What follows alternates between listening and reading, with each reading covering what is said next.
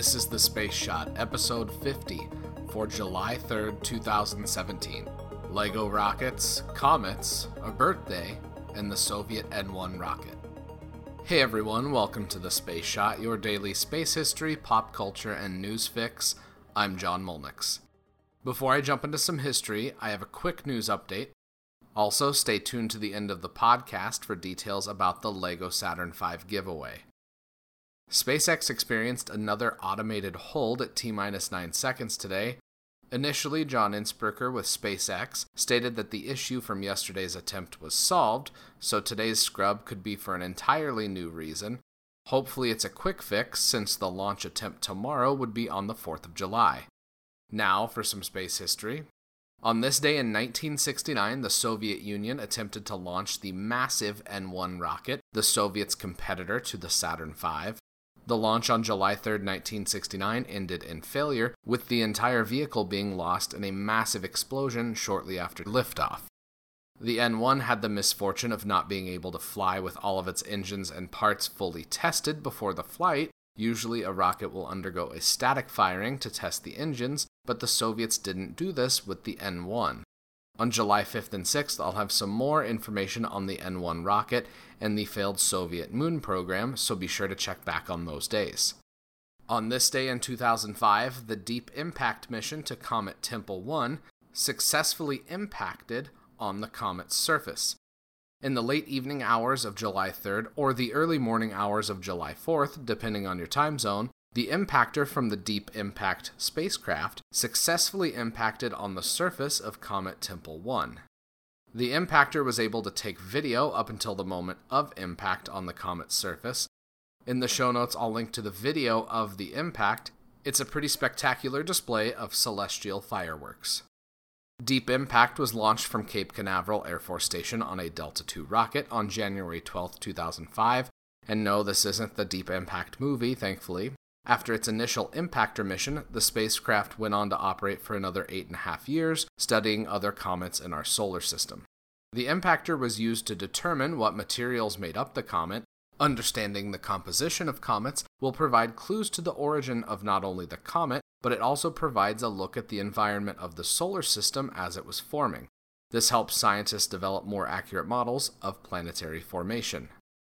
Now for a happy birthday. Astronaut Harrison, Jack, as he's called, Schmitt, was born on July 3, 1935, and is celebrating his 82nd birthday today. Schmitt was the first scientist astronaut to fly and was involved in 3 EVAs on the lunar surface as part of Apollo 17. He was originally scheduled to fly on Apollo 18, but with the cancellation of that mission, he was bumped to the prime crew of Apollo 17, which allowed a geologist to study the moon. Check out my Instagram feed for an awesome picture of Schmitt using a scoop to retrieve a lunar soil sample during one of his EVAs. The picture is in color, but you can only tell that by looking at the reference indicator that's on a rock in the foreground of the picture. Schmitt is the second to last person to walk on the moon, with Gene Cernan, who passed away earlier this year, being the last. As always, I'll have more on Apollo 17 when I cover that mission. Before I go, I've also got some details for the giveaway. First off, I want to say thank you to all of the listeners of The Space Shot. To all of the listeners in the United States, Australia, New Zealand, the United Kingdom, France, Germany, Bermuda, Italy, Turkey, Ukraine, Japan, Hong Kong, just to name some of them, thank you. We've embarked on this year-long journey together, and we're already 50 days into it. Those of you that are listening now are some of the first to join in, and I'm incredibly grateful that all of you take the time to listen each day.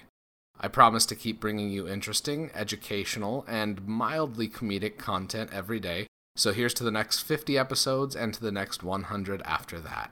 Thank you. Now for the giveaway details. Follow me on Instagram and Twitter and watch for my posts each day.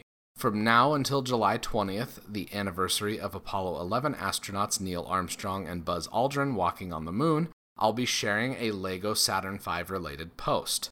Like and comment on those posts and any of the other posts for the Space Shot and share them with your friends.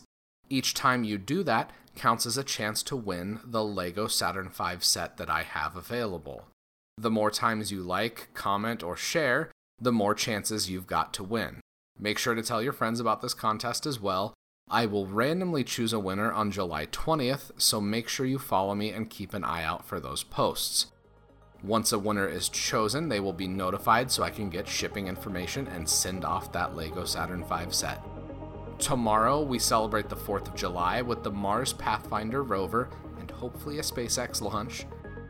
Thank you all for listening to the show. Producing a daily podcast takes a lot of time, and I would love if you could take just a moment to leave a review or rating in the Apple Podcasts app and let me know what you think. If you're so inclined, you can ask me questions and chat on Instagram and Twitter. Find me at John Molnix pretty much everywhere. Subscribe to the podcast and share it with anyone you know that loves history, space, or pop culture. I'm John Molnix, and I'll catch you on the flip side.